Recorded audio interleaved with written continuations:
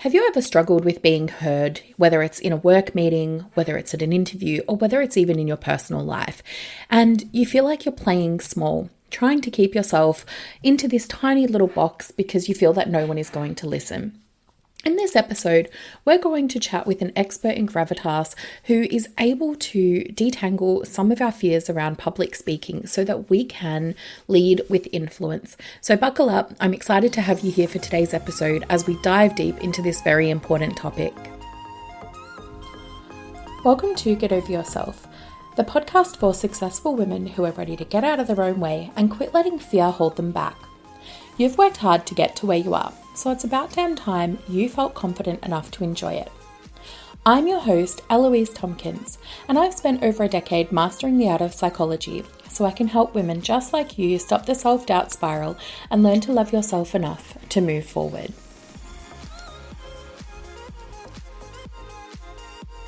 Hello and welcome to the Get Over Yourself podcast, where today we are speaking with the incredible Louise Mahler. Louise is an on-call person for the top global CEOs and a guest presenter for leaders and leadership teams worldwide, coaching federal politicians, head of international business and rising corporate talent when the need to give voice and be influential arises.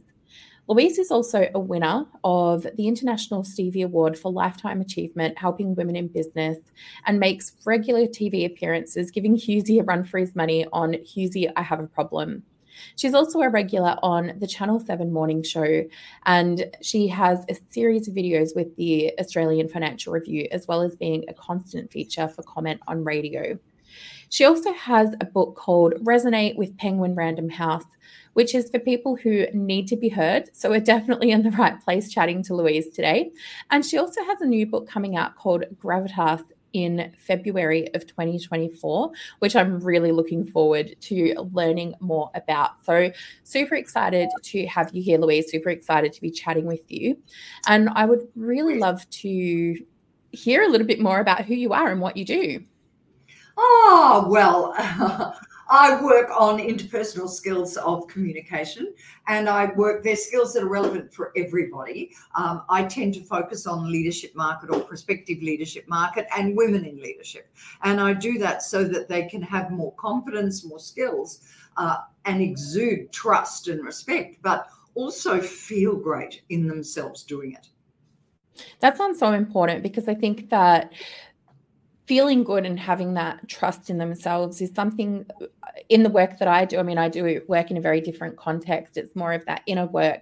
And it sounds like you're doing some of that outer work in terms of how it looks when on the outside, which is kind of conveying our appearance and how people perceive us and also how we perceive ourselves.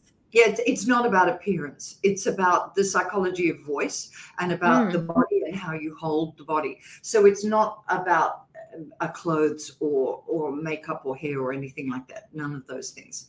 The actual physical self.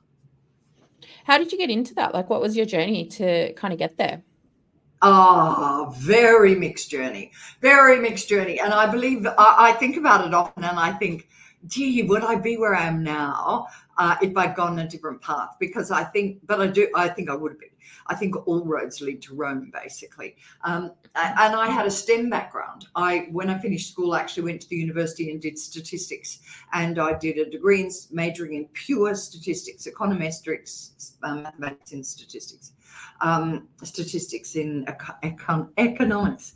And I was going off to the Bureau of Statistics. And I had an offer. I started to do some theatre, amateur theatre in Brisbane, Australia. And my singing teacher said to me, you should do this professionally. So I had that choice, Bureau of Statistics in Canberra, Life Upon the Wicked Stage.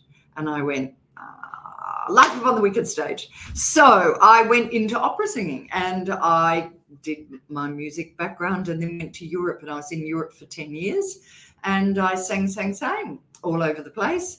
And then that wasn't quite the career for me. So I came back and rebuilt myself in a business world and in particular in communication. And of course, I added to that masters in org psych, the NLP master practitioner, a PhD in leadership communication.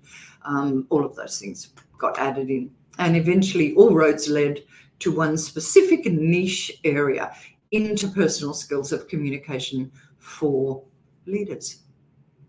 Which is so important. And I love, like, I mean, I come from a psychology background myself, and you said statistics, and like I kind of had this physical reaction in my body, because statistics is hard for me. It's hard work. And I can imagine a lot of people out there would kind of hear statistics and I don't know what their experience of that would be.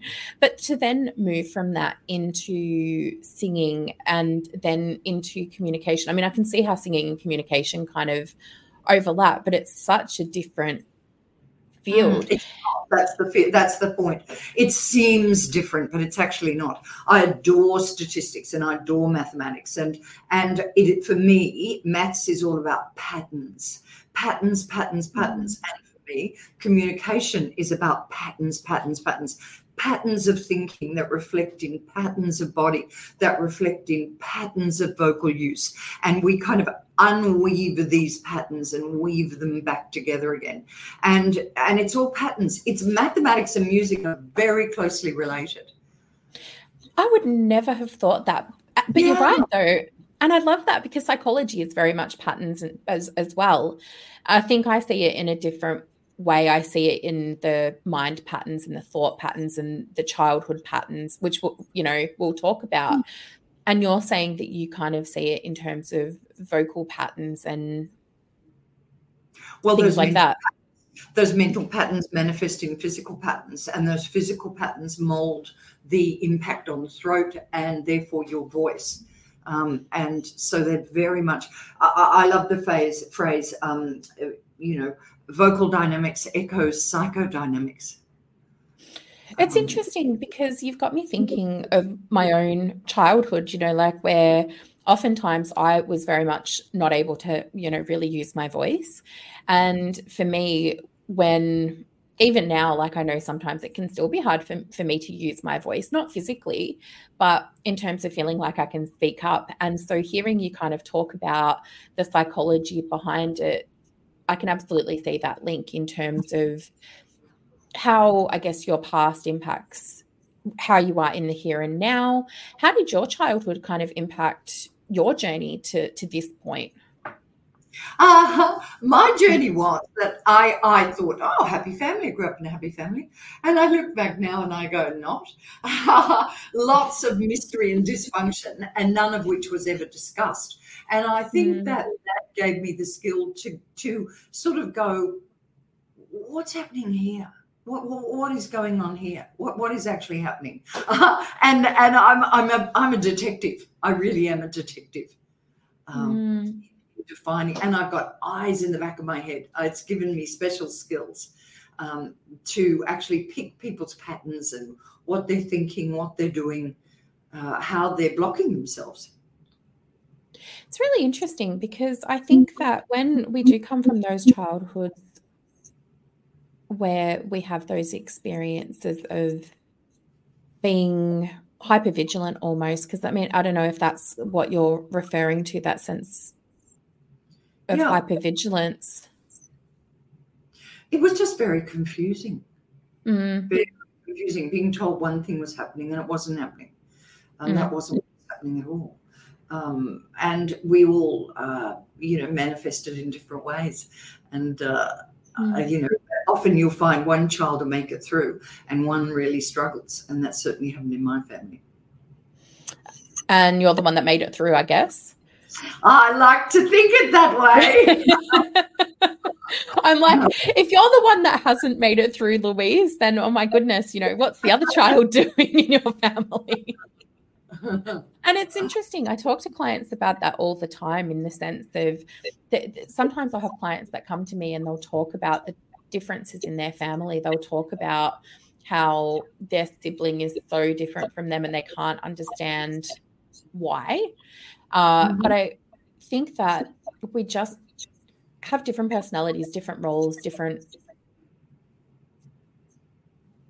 guess, ways that things play out in our families.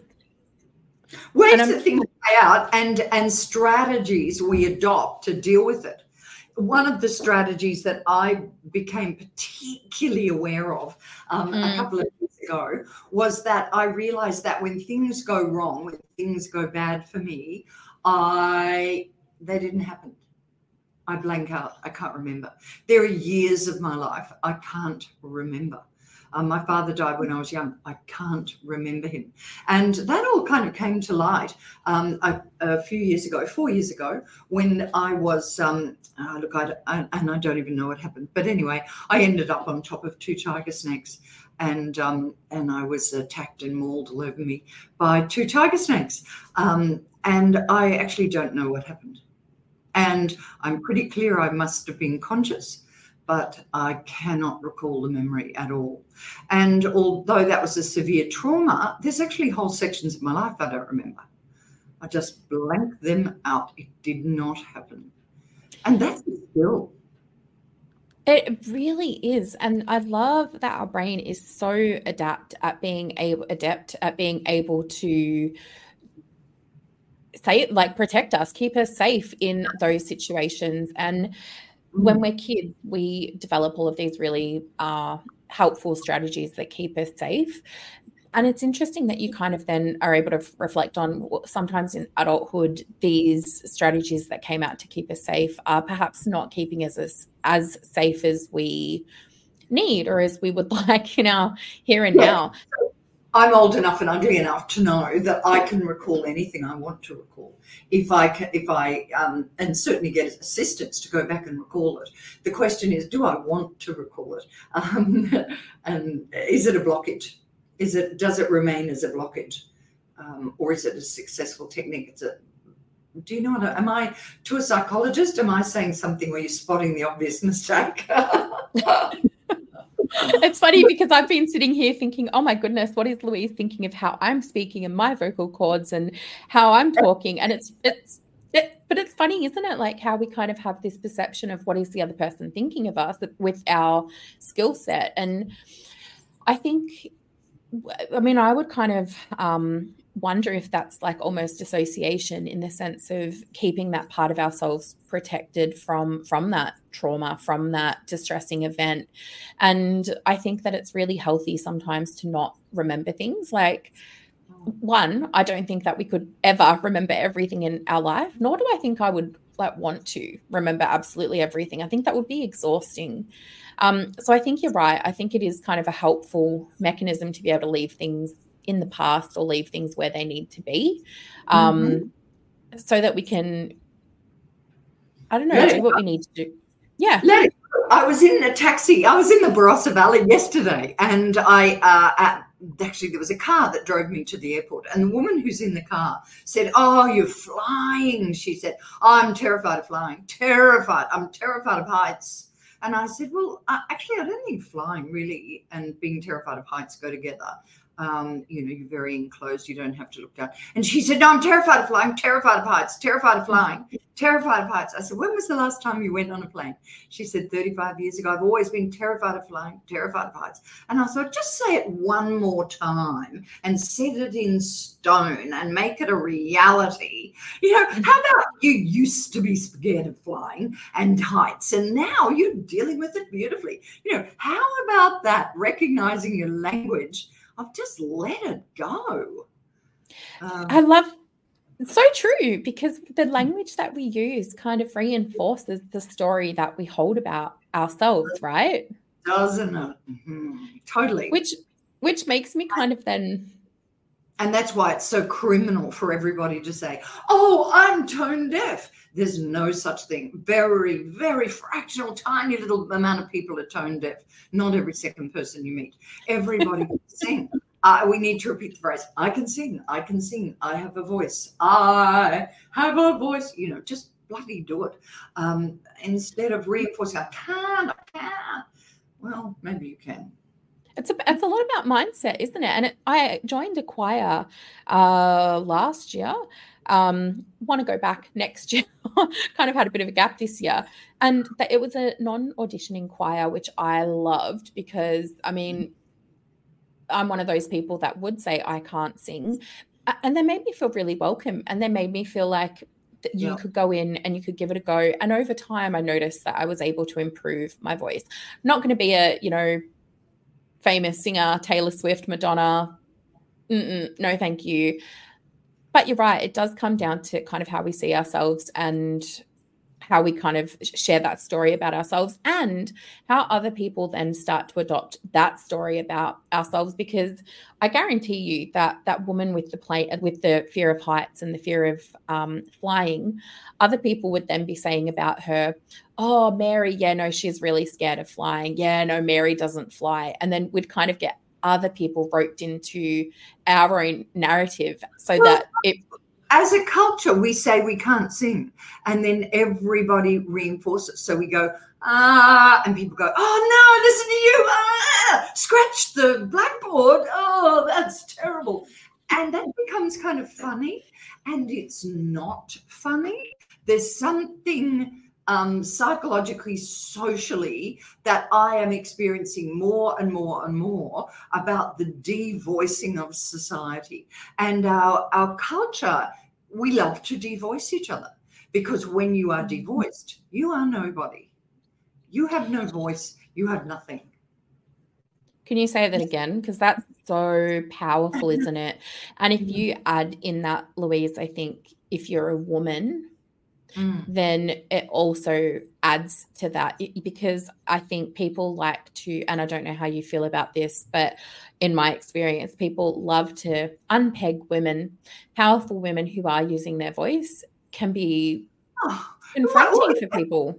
In my work, wait for this. Yesterday, I had a woman on a webinar who said to me, an engineer, and she said, I've learned over the years that I need to just shut up and listen, and then very rarely, when I have something very important to say, I input that. And I think this is a great strategy. I'll tell you what, my mouth just dropped open as I went, all right. I said, oh, gosh, we're all different. But that's not a strategy I'd be recommending or teaching. But, each to his own. There you go. But there is nothing good about that. Nothing. Absolutely nothing. It's fascinating how we devoiced. And in little ways, people are doing things all the time. I was on a panel the other day, and the man sitting next to me was speaking and put his hand up across my face. I wasn't speaking. He was purely speaking, but something about taking ownership of that space and blocking out others. I thought it was hilarious. I started to laugh. But very Hillary Clinton and Trump, you remember when he walked in front of her, that famous scene at the debate. We just block others, devoice others, and we do it psychologically, but we do it physically as well. And we also do it vocally. He or she who yells loudest wins. It's interesting because I find that men often have this tendency to speak quite loud. I remember being at a cafe recently, and I don't know who I was with, a girlfriend, like a female friend, and next to us there was a group of people, and men have this real tendency to talk quite loud with their voice, whereas women don't. And I always... You always what? I always find that fascinating, because I think a man's voice is twice the size of a woman's, and the body, which is where power comes from, is often twice the size. So a man's voice can be up to 5 times louder than a woman's. End of story. That's a reality. And therefore, do we need to cry ourselves to sleep and go, oh, no, I'm behind the 8 ball? No, guess what? There's about 400 other strategies you can use to be heard. It doesn't matter. We all have different things in different areas, and we drag it out. So with this particular gentleman, he put his hand in front of my face. When I spoke, I stood up and walked away and took all the attention to me. And nobody knew I was doing that as a strategy. It looked like I was picking something up off another table. But there are many things you can do to be heard. Men's voices are louder. And as long as we sit at a boardroom table, devoid of movement, devoid of gestures, sitting still with our hands under the table, the only vehicle we have to express ourselves is our voice.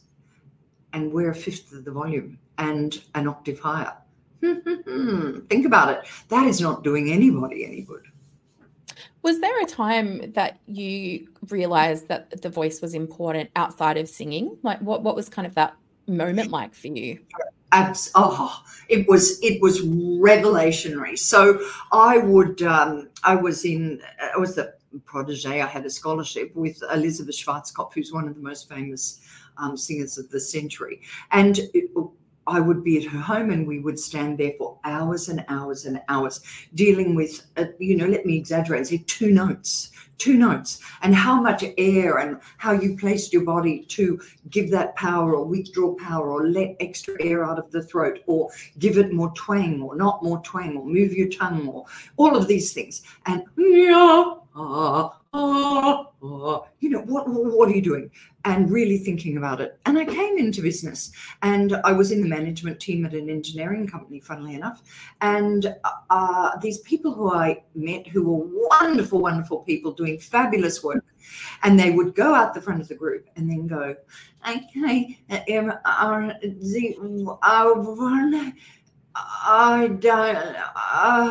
I go, oh my God, what strategy are you using?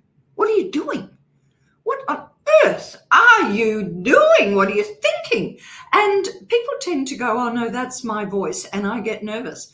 Well, voice is a choice. You can have any voice you want. And we all get nervous. So learn how to deal with it. How do you get over nerves? You don't. You learn how to deal with them. So all of these choices that we let go down the toilet and then see it as a personal failing. It's a blockage in our education. That's what it is, a blockage in our education. Not on your watch, though, by the sounds of it. Not on my watch, and that's why I've written Gravitas, because we're going in the wrong direction for your love and affection. We've got to go back to ancient principles. Got to go back to ancient principles and find out what we need to do. Can I give you an example? For instance, in the 1960s, nonverbal research came in, and we looked at what were the manifestations of leadership. How could you pick someone who was a leader? And we would say, the voice of leadership is, listen to those people there. They've got low voices. They've got slow voices. They've got loud voices. Oh, yes. Guess why? Because they're men. That's why. They're men. So, of course, we said a male voice is the voice of leadership. Bullshit. And we've stood by that and accepted that as reality. And it's absolute crap. If you go back to ancient Rome, never do they mention low, slow, and loud. And they write quite a bit on the voice. And they say that a voice, the voice you want for leadership, is the voice that is unblocked as it is produced. You don't want a voice with your tongue down your throat or with your mouth not opening or with your vocal folds with no air in them. Or any of these things. You don't want any of, I'm getting talking like that, you don't want any of these voices. That's all about blockage. I think you could be a voiceover artist. Have you ever done any voiceover? I'd be a good voiceover artist. Do they pay you threepence for the day? I don't know. I'm just sitting here enthralled by the voice, because I think for me, like I said earlier, for me, my own voice, my own experience with not being able to articulate myself as a child, not being able to have a voice. And I was going through some of my high school reports today. I was doing a bit of a tidy up, came across some high school reports, and it was like, very quiet child. And I look back and I think, well, that kind of makes sense, because I never felt like I could kind of speak out. And with myself, I came from a background where dad's Aussie, mum's German. So there was mixed accent in the home, and people would often comment, oh, where are you from? And I'm like, Melbourne, Australia. But because of, I don't know, I assumed that it was those differences, my voice became something that I hyper-focused on at times, and then tried to actively change that, not through formal education, working with someone like yourself, but just observant of it. Mm-hmm. Well, and you can change everything. Mm. You listen to actors who change their accent in every movie. The thing is that trying to manipulate the voice is not the name of the game. It's about altering your body so that the voice, funny a story about actors. Anyway, altering the body so that your voice then will change if your body changes. And your body changes when your mind changes. Did you find that for you? Did I what?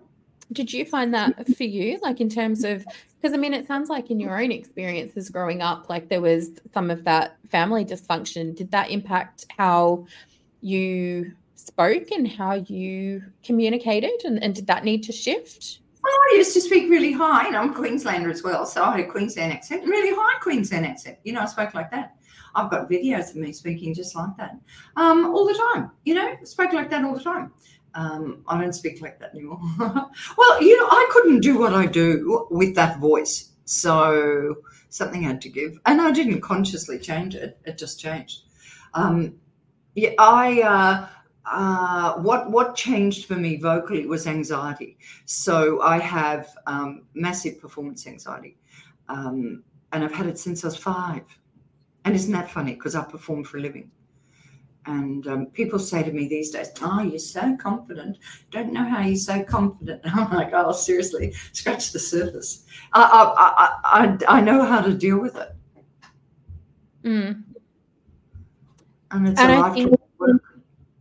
It is. And I think, like you were saying before, though, Louise, we can have the nerves and we can also do the thing anyway. And I think that speaking in front of people is just generally anxiety provoking in and of itself. And shouldn't be. That's because of the way that we are treated to dissociate ourselves and see ourselves in a conflict with an audience. And as a girl, I was taught to look at the clock at the back of the hall.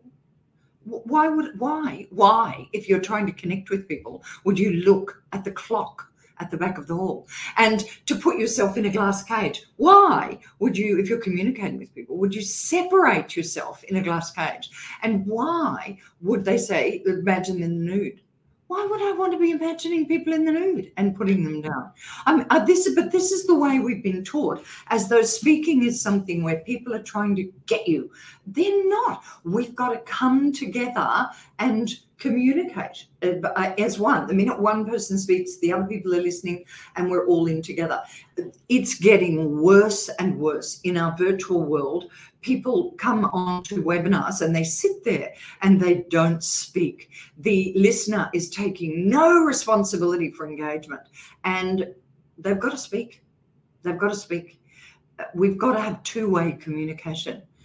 And we've set up these terrifying situations where the audience doesn't speak, doesn't have responsibility, and the speaker takes all the responsibility and fear as though everyone's against them. Wrong, from the core up. And when we have that fear of threat, though, of course, that's where that anxiety kicks in. Then we get scared of speaking and using our voice.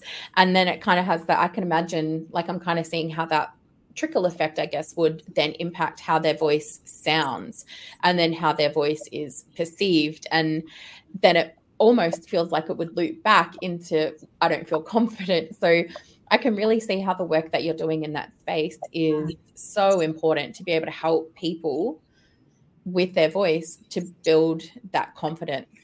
Louise, the people don't realize the physicality of the throat, of the voice. So for instance, the throat, actually, it's the secondary function of the larynx to make sound. Secondary function. The primary function of the larynx is to stop water from getting to the lungs. They are a valve. And unfortunately, the larynx can't tell the difference, too stupid, can't tell the difference between drowning from water, if water comes into your body, or drowning from emotional stress. And the throat closes. And as the throat closes, we get, it becomes more and more difficult to make sound, we can't make sound. So we go to make sound, we go, and then we go, oh, no, I wasn't saying anything. Sorry, no, not me. And you're right, it's a vicious cycle. But there are techniques to open the throat. There are techniques to do all of these things, or in fact, stop it from closing. You don't open the throat, you stop it from closing. And there are techniques, but we don't get taught them. No, we don't. And it makes me also think like of that link between mindset as well. When those things happen and we kind of stumble with our words, then we associate meaning onto that, like, oh, I can't do it, I'm not good enough, I don't deserve to be heard, this just proves that I have nothing of value to say. And it feels like there's that reinforcement of the two. So what happens classically for people is that when they're under fear, their diaphragm jams. And when the diaphragm jams, there's very difficult to breathe. So we start breathing high in the body. And when we do that, the research shows you get 20% of the oxygen that's required to survive. So the organs of the body go, oh, well, I better shut down. If I'm not being used, if we haven't got enough oxygen, I'll shut down. And the first one to shut down is the brain. So this is what happens when people get out in front of a group is the diaphragm jams, stop breathing. Oh, the brain goes. And they're standing there staring at the group thinking, I don't know what I'm saying. I don't know where I am. And immediately we jump to conclusions about why that's happening. And the conclusions are, and the reason this is happening to me, is because I don't know my work well enough. I better go off and do 64,000 more qualifications. And not only that, they don't like me. They don't like me. They've never liked me. Nobody likes me. In fact, I don't think my dog likes me. School doesn't. They never liked me at school. My mother never loved me. And I don't even know if I like myself. And we go into ridiculous negative spirals when in fact what we should do is say, oh, actually, my breathing stopped. I better unjam my diaphragm. I better use my technique to unjam my diaphragm. That's what we need to do. But we're not educated to do that. So now we're devoiced. I see that is a very career limiting thing to have happen to you. And first of all, people won't trust you or respect you when it happens. And then to yourself, you lose confidence. And so, boom, boom, end of career. And you stop putting yourself forward and people stop offering you promotion or opportunities. Dum, dum. And it's as easy as, how do I unjam my bloody diaphragm? Absolutely. And I think on that, my perspective with that also is the going back to that childhood stuff, because that stuff, it happens so fast. Because you're right, when your frontal lobe goes offline and we're operating in that emotional part of our brain, we can't access those more rational thoughts that are like, oh, okay, it's my diaphragm that's getting in the way here. I need to allow myself to breathe more. And then all of a sudden we've gone from, I don't know what I'm doing, to, yeah, my mum hates me and I don't know if I like myself. And then we completely shut down. And it's that skill building, I think, from that psychological front, and also practical skill building. And I know you do some of that mindset work around it as well, because they're so interlinked by the sounds of it, to be able to get people to that place of being really confident on stage or wherever it is that they're needing to present. I find that people say to me, I want to believe in myself. And I go, well, I don't have 5 years of psychotherapy. We've probably got till next Tuesday for your presentation. So how about we forget about believing in yourself and just learn how to perform? And they're learnable skills of unblockage. I did a TV thing the other day and I suddenly felt myself block. And it is an automatic learned skill that I thought of something to say that was a bit dramatic, threw my hands back and threw back on the chair. And of course that unjammed the body and we were away. And it was just like I knew, danger, boom. It's, performing is like being in the SAS. You've got to train yourself They do a skill in the SAS, I believe, where they put a bag over somebody's head and then present them with people right in front of them, and they take the bag off and they have a gun and they have to decide whether they're going to shoot them. It could be a small child, it could be anything, and of course the natural response is, oh, whatever is there, shoot it, and they have to make a split-second decision. And it's training. It's SAS training is what performance is. It's knowing when there's difficulty, bang, what are the strategies you put in place? I also love, like, as we've been talking, one of the things that's been floating through my mind, and I realize I'm kind of shifting a little here, I think it goes back to something you said before about that performance-related anxiety and the blockages, because I think that people do have blockages, and one of the things I love for that is EMDR. Is that something you've ever heard of, EMDR? No, what's eye that? movement. It's called eye movement desensitization. Right. Yeah. Mm-hmm. Yeah, eye movement desensitization and reprocessing. And it is just, it used to be, or it is used, I guess, for trauma, but in the coaching space, I use it for performance in leadership coaching, executive coaching, things like public speaking, because sometimes those blocks, and I hear what you're saying, you don't have 5 years to do the psychotherapy, but sometimes the short stint of EMDR can be really helpful to get somebody from being completely terrified to not having that emotional block get in the way, so that they can jump on stage and actually feel like really good about themselves being up on that stage. I adore eye movement. Analyzing eye movement. Love it, love it, love it. Fabulous. What a great that's all part of learn that one. All part of communication, isn't it? All of these things. And identifying patterns and changing them. There's so much to it, and I've loved this conversation so much, and I had been looking forward to this conversation with you so much, because I know that there had just been overlap in some of our interests. Different, but that psychological aspect really intrigued me with you in terms of how you link that into the communication, particularly in the leadership space. I love that. And I'm curious if you can tell our audience where they're able to find you, and tell us a little bit more about what's going on for you and where they're able to learn more about you if they want to find out more.